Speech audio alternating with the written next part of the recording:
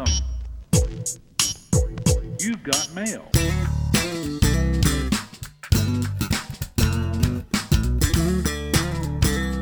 Hey everybody, welcome to another edition of TechStream. It is, I believe, our final podcast of 2022. Could be. How about that?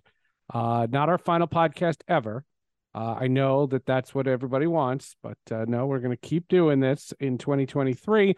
Although you're going to be in Vegas for CES, correct? We are going to be in Vegas. You also said that on the podcast last year, and then you guys didn't go. Well, we didn't go to CES because it was the biggest COVID resurgence of the year. And a lot of our clients just didn't want to take the risk. And so they didn't want to go. So we did everything virtually. We're going to do it both in person and virtually this year. I'm very excited about CES. It seems like a lot of people are going to go back. It won't be as big of a show as it had been in the past because, well, for every reason you can imagine, not the least of which is that China's still on lockdown. And so many of the exhibitors at CES in the last few years are Chinese. But we're excited to see our friends from Samsung and Sony and all the car companies will be there, which is always great. So yeah, it should be a very exciting show. We're going to do our executive briefings and floor tours. And then we got a couple events set up there. As a matter of fact, if you are a TechStream listener, a regular TechStream listener, you know that we do TechStream POAPs. What is a POAP? Well, it's a proof of attendance protocol token. So if you have a way to get to a browser, you can go to shellypalmer.com/POAP, POAP. And there you can download, or I should say you can request a proof of attendance protocol token. Collect 5 of them and you get invited to some cool stuff at CES and some cool online stuff too that both Seth and I are going to be at and attending and presenting and doing all kinds of different tech-oriented salons and dinners and breakfasts and super secret handshake meetings. shellypalmer.com/POAP. Fun place to go. And yeah, I will be at CES 2023 in January 3rd to the 8th in Las Vegas. So Seth, what's new this final week of 2022? Well, Twitter is still here, apparently, but they attacked at my core. They started suspending journalists. Yes. And I am very pro media. I've been in broadcasting for 27 years and I consider myself a journalist, whether it's a print journalist or not. I am a journalist. And when you start attacking journalists, and this is not just a Twitter thing, this is to me in life, the media is under siege. I do hold the media to a very high standard, and I would be the first person to say when the media has failed the public, but not in this case. In this case, this was a personal vendetta. He went after certain reporters that were tracking Elon Musk's private plane using software that was free and anybody could do it. It literally just seemed like a bad comic book villain. It was awkward and ugly. And, making fun of Twitter has not been fun anymore. It's getting nasty. Well, let's see if we can get our account suspended because we'd be in good company. Ryan Mack of the New York Times got suspended. And I think Drew Harwell also. Drew writes for the Washington Post. Aaron Rupar. Guy great, absolutely. And that's a great Twitter account because he spends all day watching Fox News, so I don't have to. I think he also got Keith Olbermann. I mean, he got a bunch of people. Keith Olbermann. I didn't see the whole list, but I do know a lot of people. There was but he didn't go after Dan Patrick. I don't understand. Guy from Mashable who's Matt. I forget his last name. Might be Binder. Mashable guy. I know he got suspended too. Elon is a little bit off the rails, and we've talked about this quite a bit. This will get resolved, but over the weekend, 17th to 18th, Elon ran a poll. And this poll is legendary. It's a ridiculous thing to have done. I mean, there's no way to say that it's not ridiculous, but he did this ridiculous poll. The question was, should I step down as head of Twitter? ? I will abide by the results of this poll, period. And the final poll results, Seth, just for fun, 57.5% yes, and 42.5% no. 17,502,391 votes were the final results. 57.5 to 42.5 Go Did you away, vote? Elon. Of course I did. No, of course. Of course I voted. I did too. I don't even follow him, and I can't stop seeing him. No, it's because he's everywhere. And so he lost. I don't think a presidential election has ever been decided at 60-40. Like Right. this is decisively Elon, go away. Will he? I don't know. My prediction with Elon on this one is that Well, by the time people are listening to this podcast, it's something could have changed something already. will. Yeah, so I'm going to make a prediction. We'll see how good I am. That. But my whole argument is, you have all these political attacks on the media, and everything's about the media. Whether you're left or right, both sides attack the media. And, the media has become this punching bag, and you're seeing newspapers go away. You're seeing, digital publications trying to stay afloat with advertising sales that are a pale comparison to what they had when they had print copies. You're seeing journalists get laid off left and right. You don't need a social media platform making the reporters the story. Yeah, they did a lot of weird stuff over the last, I'm going to say 48 hours. They tried to ban links to other social platforms, and then they rescinded that. To say that they're shooting in the dark would be to be polite. My prediction, and we'll see if it bears out, is that he's going to stick around as CEO for a couple months till he finds somebody. And I think he wants out of this no matter what. I don't think he ever really wanted to be doing this. But he doesn't want to try to sell it for a fraction of what he paid for it. He wants to keep it. He just wants to not have to run it. I don't know how it's possible. What people are not understanding, I think most people are not understanding. Elon's not paying his bills. And that seems amazing since he's the richest guy in the world. You'd think, well, why isn't he paying his bills? And I'm not going to say arbitrarily. I'm sure it was intentionally decided not to honor certain existing contracts and not to pay certain outstanding bills. And the lawsuits are racking up big. It's not even funny at this point. Like there's a bunch of people. It's a seriously growing list of organizations where Elon just decided not to pay the bill. And that's pretty brutal if you think about it. I mean, it's not what you'd expect from Twitter, because you think, well, he's the richest guy in the world. He bought this thing for $44 billion. Shareholders got that money. But like Implied Data, which is a company Twitter's been using for quite some time, they had an outstanding bill. They just said no. So it's like they paid this company over $10 million over the last few years. They renewed their contract. These guys show up. It's like, here's, the November bill. They're like, nah. So they're in court. And I've got friends who are just like, don't know what to do. Twitter always paid slowly, but they always paid. The idea that they're not paying their bills. So Seth, the B2B goodwill that he's losing. I didn't even know that. That's the point. So it's like a lot of people are, Elon's doing great stuff, and his moderation idea is a great idea, and this thing with the check marks is great. The thing with the check marks is insane. You're not going to get enough. Insane. What he's changed with the check marks. He's insane. This is a legacy verified account. It may or may not be notable. What the F does that mean? I honestly, the whole thing has been either brilliantly managed or mismanaged. One of the things that's interesting, really interesting to me, I had a occasion to do a speech last week out of town, and Fortune 500 company.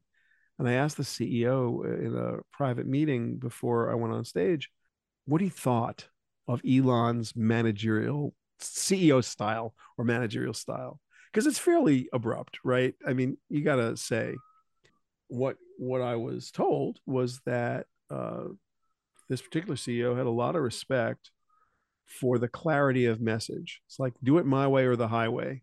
Didn't like the way it was handled, but liked the clarity of the message. And I asked if he thought that this was going to impact the way he did his own work or other CEOs of big companies did their work. He didn't think so. But he said, if he pulls it off, people are going to start asking, is this the way you treat employees? Is this the right way to look at the companies? Just get in there and just tear stuff up and make it, okay, this isn't working. Let's tear it down and rebuild it. And really burn it down, really, not just tear it down, Seth. Burn it down. Well, so I've said to you since it started, all I care about is if I push that button, I want it to be there. Yeah. Well, That's all I thought. I don't care. what I can't stand is, the inconsistency. There's not a change in philosophy. This verified stuff is absolutely dumb. But I don't know. I like last week I got an alert from Twitter. John Cena followed me. Okay, that's cool. That was cool. John Cena, big listener of TechStream. Welcome to my social media circle. I don't want that to go away. I like that kind of stuff. I like interacting with people that I would never not know. I wouldn't know John Cena if he fell on me. Well, I think I would recognize it if he fell on me. But this idea that it's just the World Cup was this past weekend. Yep. And it was a fantastic finale. It was outstanding. It was in a garbage place, and it shouldn't have ever been there, and it was corrupt how it got there, and that whole circumstance has been well documented. There's a great Netflix documentary called FIFA Uncovered. Yeah. Watch that. You'll see everything you need to see. However, it was a great thing, and the super fun thing that went on during that game was Twitter. Not Instagram, not TikTok, not Facebook. It was Twitter. Well, for you. Because like the rate in which people were tweeting, holy crap, that was a great goal. Holy crap, this is a great game. Oh my God, I can't stop watching this. And then, there was a really funny thing about Fox Television on Sunday because they paid billions for National Football League. Mm-hmm. And the game went long. They had extra time, and then they went to penalties. And the World Cup final ended 6 minutes before kickoff of those NFL games. And people were like, and Fox Sports tweeted, because again, they weren't putting this anywhere else. Right. Fox Sports tweeted that said, the ceremony, the trophy ceremony, which is a big deal for the entire globe. I mean, billions of people watched that around the world. Yes. And that they were moving that to Fox Sports 1, and they were going to air their NFL games in their entirety. And all Twitter went bananas. It was so much fun. And I called it the Heidi game. Do you remember the Heidi game? Oh, sure. And to me, that's where social media is a blast. But I never considered Mastodon, Post, Facebook, Instagram, TikTok. I didn't consider any of those. I didn't go to Discord. I went to Twitter, and it was hysterical. Yeah, no, you're trained, right? I mean, has first mover advantage, and certainly it's the game we all know how to play as opposed to any kind of new game. And it, at the moment, still has gravitas and weight. We'll see how long that lasts. Right now, you're 100% right. At least in the world that you're describing, you're 100% right. All right, switching topics big. I have finished Andor. Okay. Giant left turn. Why didn't we lead with this? Because I wanted to close strong today. Okay. I finished watching Andor. Yeah. Okay, you're right. It's really good. Can you say it again slower, please? Okay, you're right. It's really, really good. No, I really enjoyed it. The last episode of Andor did pay off exactly as I hoped it would. So that was it. It took a long time to get there, though. It did. I have to say there were some parts of that series I was trying to understand why I was, how I was watching and why I was watching. But yeah, at the end sets up the rebellion in a really nice way. It just does. God. Oh my God. How about that jailbreak scene? It was epic. I gotta say, they really did a really nice job. And of course, they left themselves all kinds of openings to do more if they want to do more. My favorite part in the whole thing is when Andy Serkis finds out that they're never getting out. And the whole episode, Cassian Andor's been saying, how many guards? We need to know how many guards. How many guards? How many guards? How many guards? And then you see the angst on Andy Serkis's face. Again, this is not special effects, and this is not galaxy and shooting and spaceships. It's look at Andy Serkis's face and watch Diego Luna go up to him and say, "How many guards?" Yeah. Look, it was well acted, well directed, and in very many cases extremely well scripted. The not that you need me to say any of those things because I'm not a critic per se, but this was really fun to watch. I liked the mostly what I liked was the, as in Rogue One, everybody doesn't win that you think is going to win, and everybody like there's a lot of winners and losers at the same time. You know, you win a big battle, you lose a little one. You lose 3 little battles, you win a slightly bigger. It's really it makes you think a little bit, which most kinds of Star Wars entertainments don't, right? They're strictly set up as good and evil. Right. Almost always set up as good and evil. You see in this show how bad the Empire is.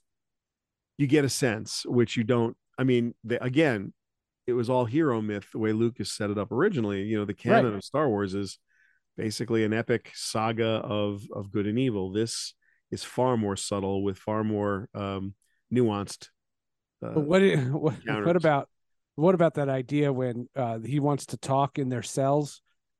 The 7, 8, 9, those 3 jailbreak scenes are those episodes to me are, I could watch them over and over and over again. But when he's talking and they go, shh, shh, they can hear you. And he goes, the Empire's not listening to us. Yeah. You think they care about us, on little old us? And he's right. And he's totally right. And then the Mon Mothma stuff with he has to give up his daughter. Yeah. Her daughter, I said that wrong. The Mon Mothma stuff, which she has to give up her daughter.